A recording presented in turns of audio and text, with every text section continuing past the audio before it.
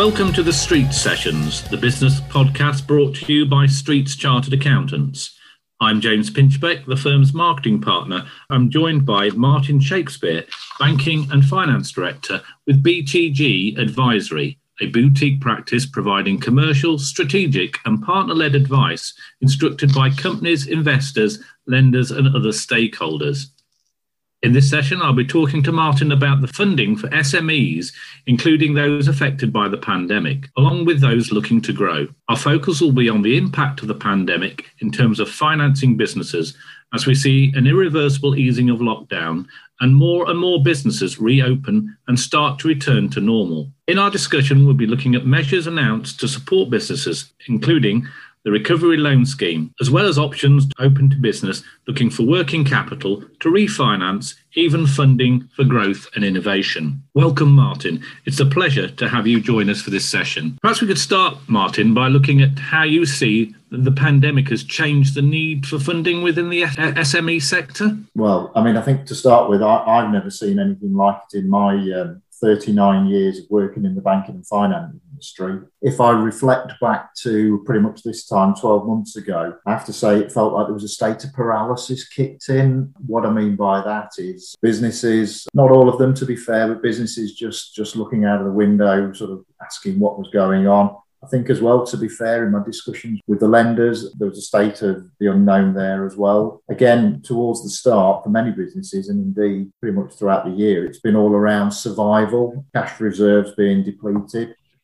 In honesty, thank heavens for the government-backed loan schemes, to be fair, James. Shudder to think what the world would have looked like without those having been brought in. And I suppose those interventions have been key to keep those businesses alive in some extent. But I think you're right to say there's the sort of risk of what they might call zombie businesses that are trading, but only barely, covering the cost of their operation and their funding. Absolutely.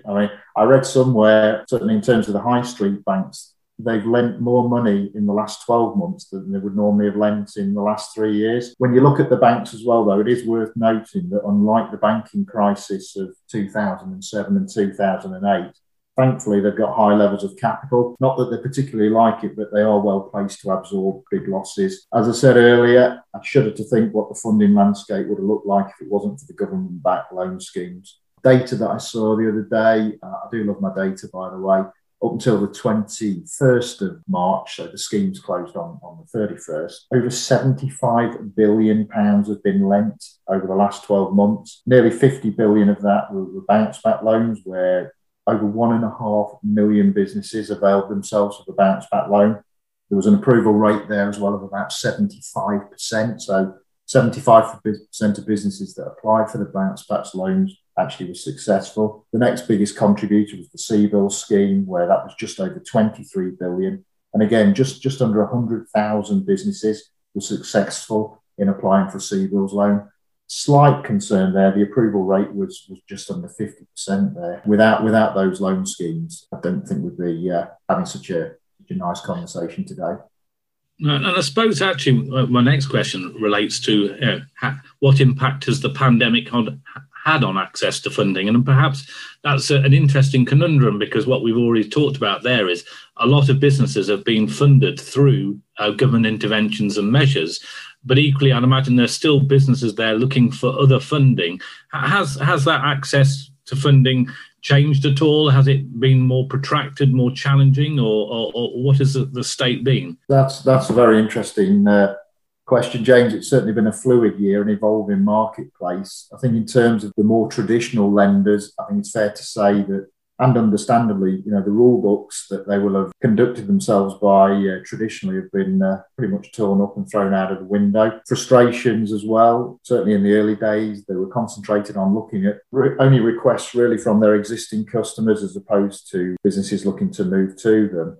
Thankfully, there are plenty of alternative lenders. What I mean by that, the challenger banks, the asset-based lenders, peer-to-peer lenders. Thankfully, the like of those entities have remained open for business, flexing their parameters. And, we're seeing some really good deals being done now, certainly in the challenger bank space. So let's long may it continue. I suppose also in the last 12, 18 months, has the need for the funding changed in terms of, we talked there about interventions were possibly about working capital and just keeping businesses ticking over. But has there been a change in what people are asking funding for, or is it very much business as usual? As I said earlier, James, certainly it's been around survival for a lot of businesses. So it has been the CBILS, the bounce backs loans. I think it's also worth mentioning, though, not all businesses have been adversely affected by the pandemic. So, I've had umpteen requests from businesses that are requiring funding to actually grow their businesses during the last 12 months who've seized on opportunities. At least 5 or 6 packaging businesses, the amount of Amazon and Hermes and the like delivery men that run around where I live, the packaging firms have been absolutely swamped and looking to innovate, introduce new technology. Hopefully that answers your question. I agree with you. And we've seen it as across our practice that a number of businesses are investing in new technology for competitiveness and investing in opportunities because their business model has changed. Either, they've had to move online or they've changed their distribution and their channels. So I think there's a lot there, or they're investing in other things like, new marketing techniques or practices and procedures. I agree with you. There's been a scenario where there's those looking to tick over, but also those adapt to the new order.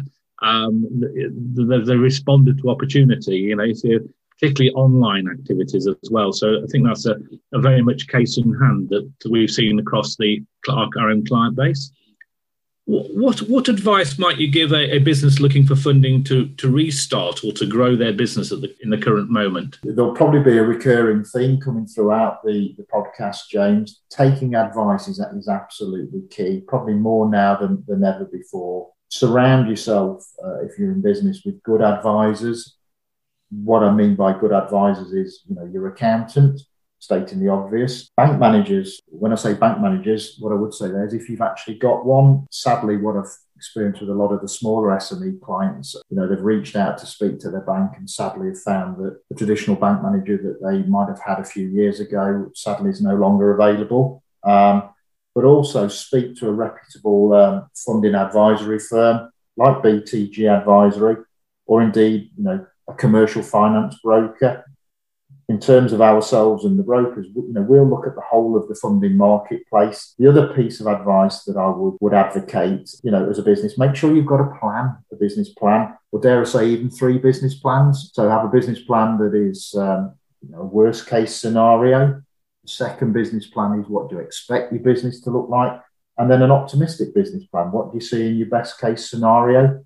Certainly, as advisors, we'll be wanting to talk through what your plans are for your business. And then when we come to approach lenders, a large number of lenders will want to see business plans. They will want to see that you've given thought to your business. So again, take advice rather than necessarily the man down the pub. I think that is sound advice. And I think your comment about the business plan, I think, is fundamental.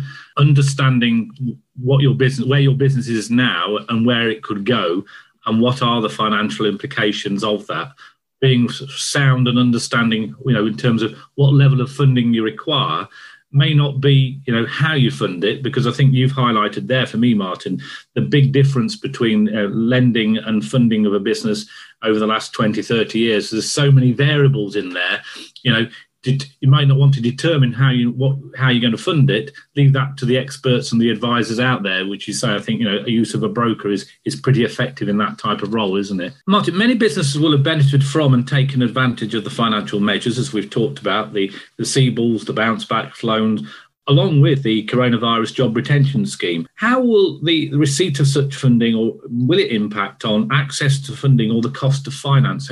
What are the lenders' attitudes to businesses that have put in place have put in place funding via these measures? I mean, it's going to have an impact, James. It will. At the end of the day, these loans are loans. They're not grants. They do need repaying. Lenders have always and will continue to always look at debt service capacity. What I mean by that is the business's ability to repay all finance lines that it's got in place. But lenders are going to want to see that is capable of being serviced in terms of new lending going forward.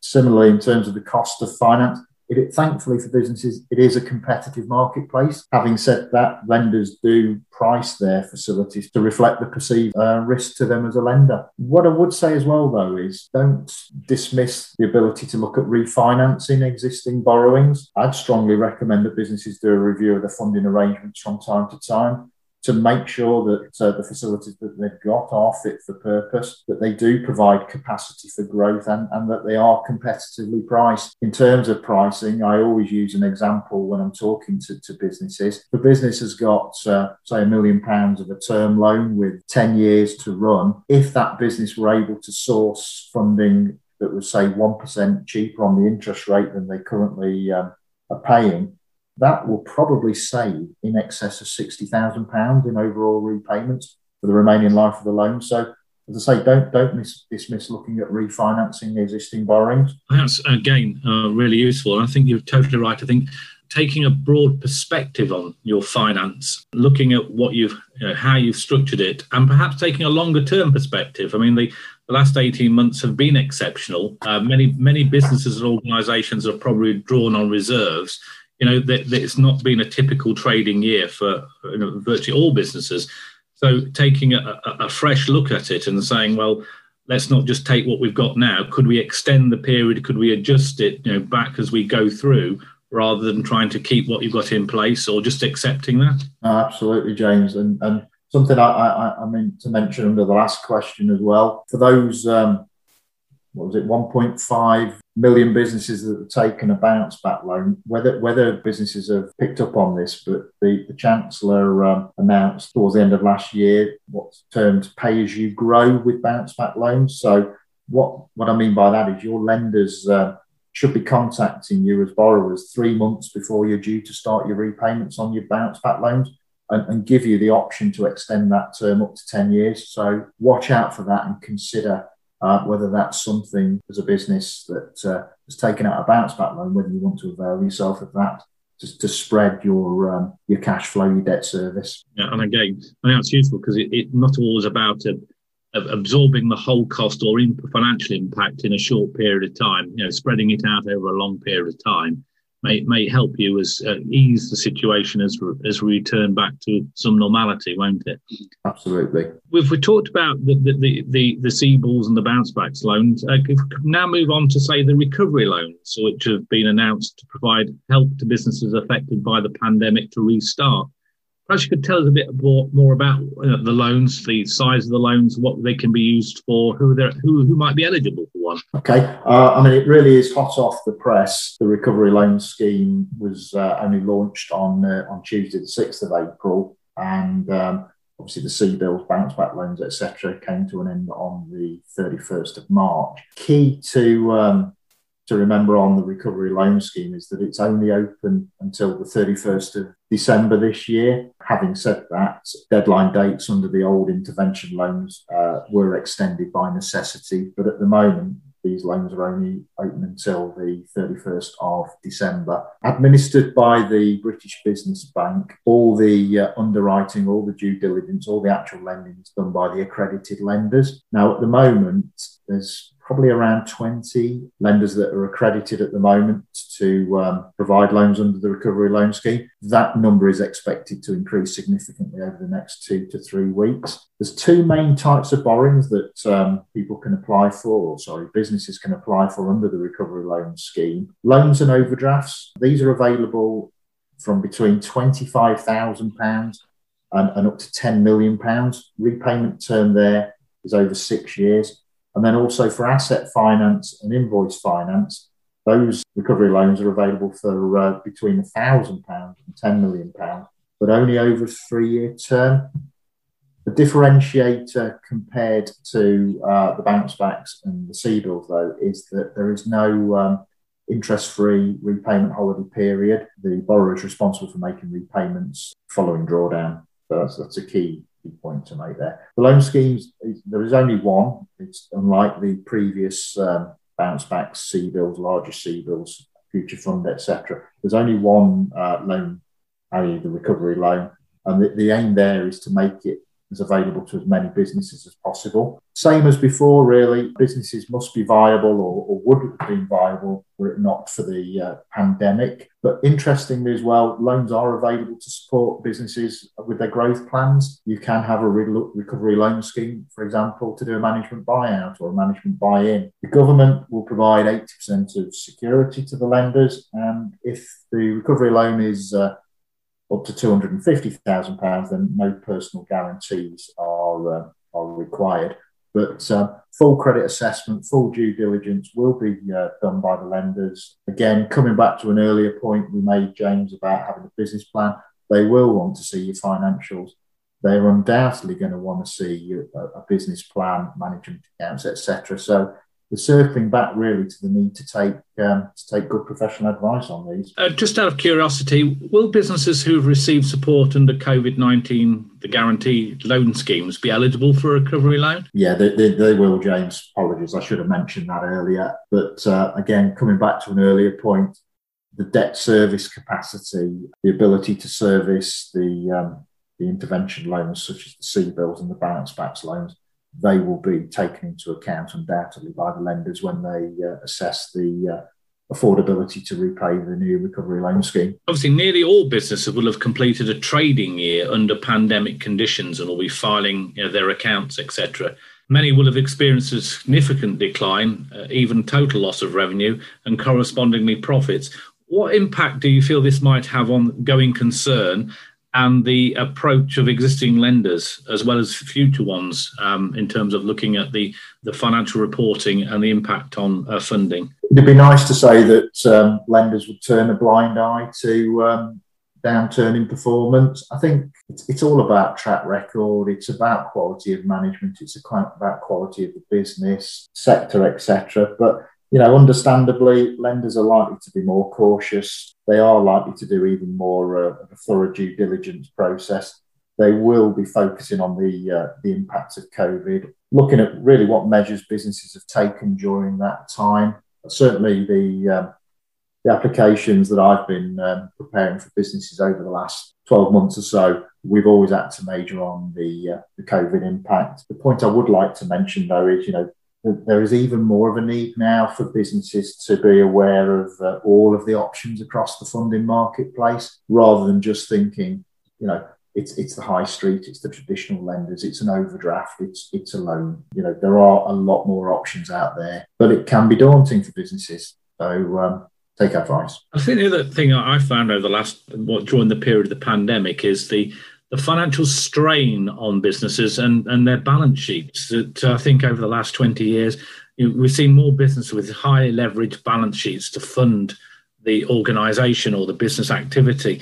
Do you think the pandemic will change people's attitude to financial resilience in organisations and possibly the way they are funded? I think a lot of people are going to be reflecting and learning lessons and probably had to step up to the plate a little bit in the last 12 months. I think it's been challenging for a lot of people. Pleased to see, the IMF predicting stellar growth for the UK economy. But I think in terms of how businesses fund and get funded going forward, I think it's probably time to get my crystal ball out, I would have thought, on that. The days of traditional overdrafts and loans as the most common forms of funding, I think they're going to be behind us. Again, along with businesses having all their eggs in one basket with one lender, I do see a bit of a resurgence in terms of the asset-based lenders. Those lenders, the invoice finance firms, the stock funders, etc., have probably been relatively quiet in the last 12 months due to the support provided by the C-bills and bounce-back loans. But I do see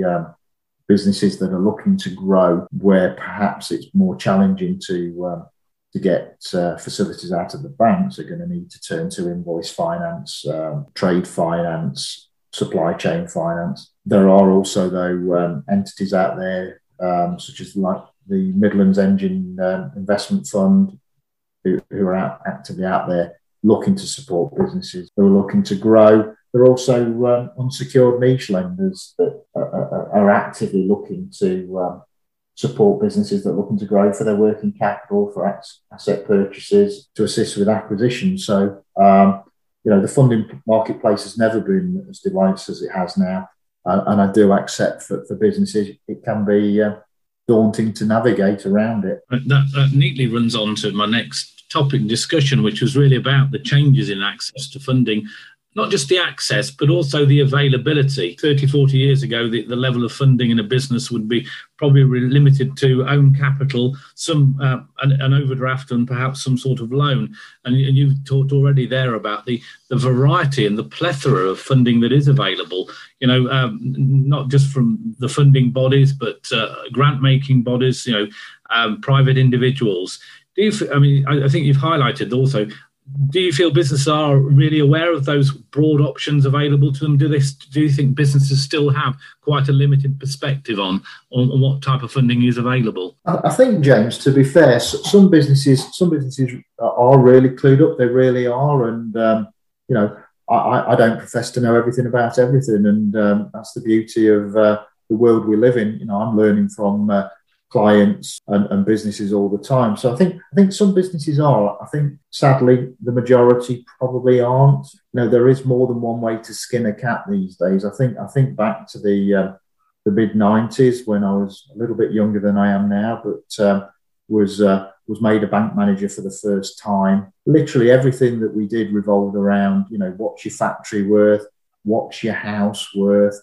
Can I have a personal guarantee? And the world's moved on, thankfully. It's a lot more sophisticated in terms of the funding solutions that are out there. I am like a stuck record, but if I was in business myself, the one thing I would do is surround myself with good professional advisors. One thing, we've talked about, not in this discussion, but separately, and I think it'd be good to bring it to people's attention, was the role of tax advice and tax planning in helping fund a business. There are incentives out there to help business. There's things like the super deduction, or even things like capital allowances, which are often overlooked, which can help fund a business.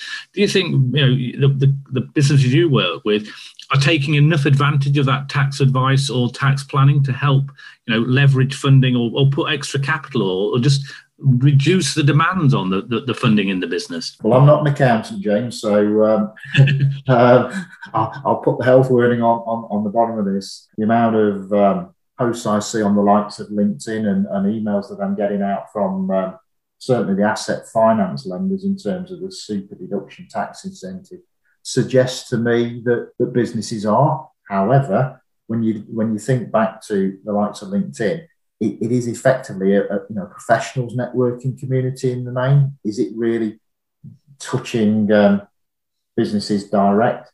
I think it's incumbent on certainly on tax advisors and accountants to make businesses aware. Certainly, as was announced in the budget, the super deduction tax incentive for plant and machinery purchases, capital allowances, is phenomenal. And it would be, if a business is planning to make these purchases, then now would seem to be the time. There are other things out there. We talk about tax as well, and certainly something that is available to clients as well. As if you are under pressure to fund your corporation tax, your self-assessment tax, your VAT going forward, there are lenders out there that will provide tax funding solutions if you're not sort of time to pay, or you can't get a time to pay. So it's a maze out there, but there are people out there who are skilled and tooled up to help businesses through it. I think, obviously, as a firm of chartered accountants and tax advisors, we'd highly recommend that people take greater consideration over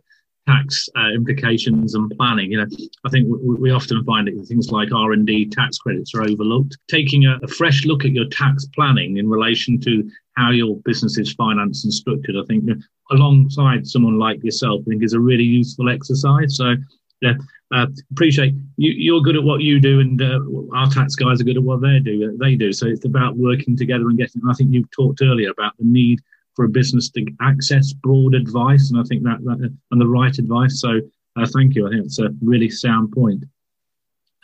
Just moving on, you had a long and extensive career in banking, and you now act as a banking and finance consultant. Perhaps you could tell us more about what that means, what you do, and how you support SMEs. 31 years I spent working in the banking industry. Was a relationship manager, a bank manager to literally thousands of businesses. Loved the job, loved meeting businesses. Always tried to be the sort of bank manager that I would have wanted had I been in business myself. Left banking in 2013 and 7 years headed up a banking and finance division for one of the top 10 UK accountancy firms. I always say to people, I learned more in those 7 years than I did in the first 31 years. Perfect time, enabled me to forge deep relationships with a significant number of lenders and cater for all types of funding. Fast forwarding into recent times, I'm now using my experience within BTG Advisory. What I do there, provide funding arrangements and solutions for businesses. Businesses can either approach me or one of my colleagues directly, or as is the case with Streets, by working with proactive accountancy firms who recognise the value that I can bring to their clients. Terms of my approach, try and keep it simple, but fundamentally it's to fully understand the business, work with the business owner, try and deliver the most appropriate funding solutions, whether that's working with the incumbent lenders that the business might have, or suggesting and arranging alternatives. Goes a little bit beyond funding as well. I'll also look at things like the business's foreign exchange strategy, some significant risks in terms of trading internationally if the business were to get it wrong, and then get into things that also impact around business performance, looking at the covenants that lenders might have in place. Covenants typically are put in by lenders to protect the lender. On occasions, they can actually hamper the growth of the business. I'll look at security that a business may or may not have given to a lender. And then recently, on the back of the stellar efforts that the high street banks were doing on the CBILS and the bounce-backs loans, one thing they weren't doing, though, was opening new business bank accounts for businesses starting up. So again, at the moment, I'm even arranging bank accounts for new businesses. So I think that's pretty much a bit of a summary as to what I do. But my door's always open, my email box is always there, and don't be shy of making contact if anybody wants to. Adding to that, I think your point about we've talked quite a lot about in this podcast session about looking for funding when you need funding, and I think sometimes a lot of organisations don't take a strategic planned look at their finance structure when they don't necessarily need funding. Sometimes it's good to review it on a reasonably regular basis to say, have we got the best funding in place when you're not in an adverse situation or under pressure to get that funding? A number of organisations I'm involved in, that's something we do as a matter of course, is actually to look at the funding structure. And I imagine that it gives you more control and less pressure.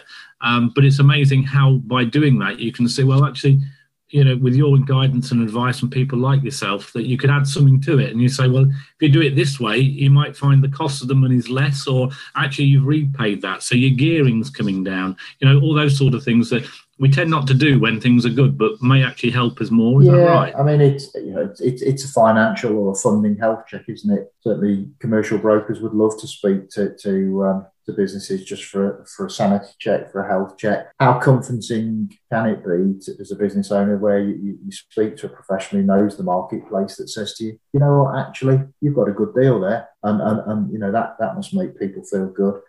Examples I use though, and have done. Certainly in the last 10 years, every business owner, every business's aspirations is different. But again, traditionally, people borrowing on commercial mortgages, it was always, you've got to repay them over a 10, 15, 20-year term. That might be appropriate for some businesses, but not for others. There are lenders out there that I can access now that will do interest-only commercial mortgages for up to 25 years. So rather than using all your rental income or your profits to pay down debt, you might decide to use them in other areas to enhance your working capital to grow your business, or dare I say even to have a bit of disposable income for the business owner. So there's loads of things to be looked at, James. Not just about necessarily saving price. Is it the correct funding? Does it work for the business now? Will it work for the business going forward? Thank you, Martyn, for joining us for this session and providing some great insight into funding in light of the pandemic and the options and opportunities available to businesses looking at both their finance now but in the future. If you have any specific concerns or questions having listened to this podcast, you can contact Martyn Shakespear on email mshakespeare@btgadvisory.com, or you can visit or email info@streetsweb.co.uk, or visit our website, streetsweb.co.uk. Thank you also to you for listening. We look forward to catching up with you again in future sessions.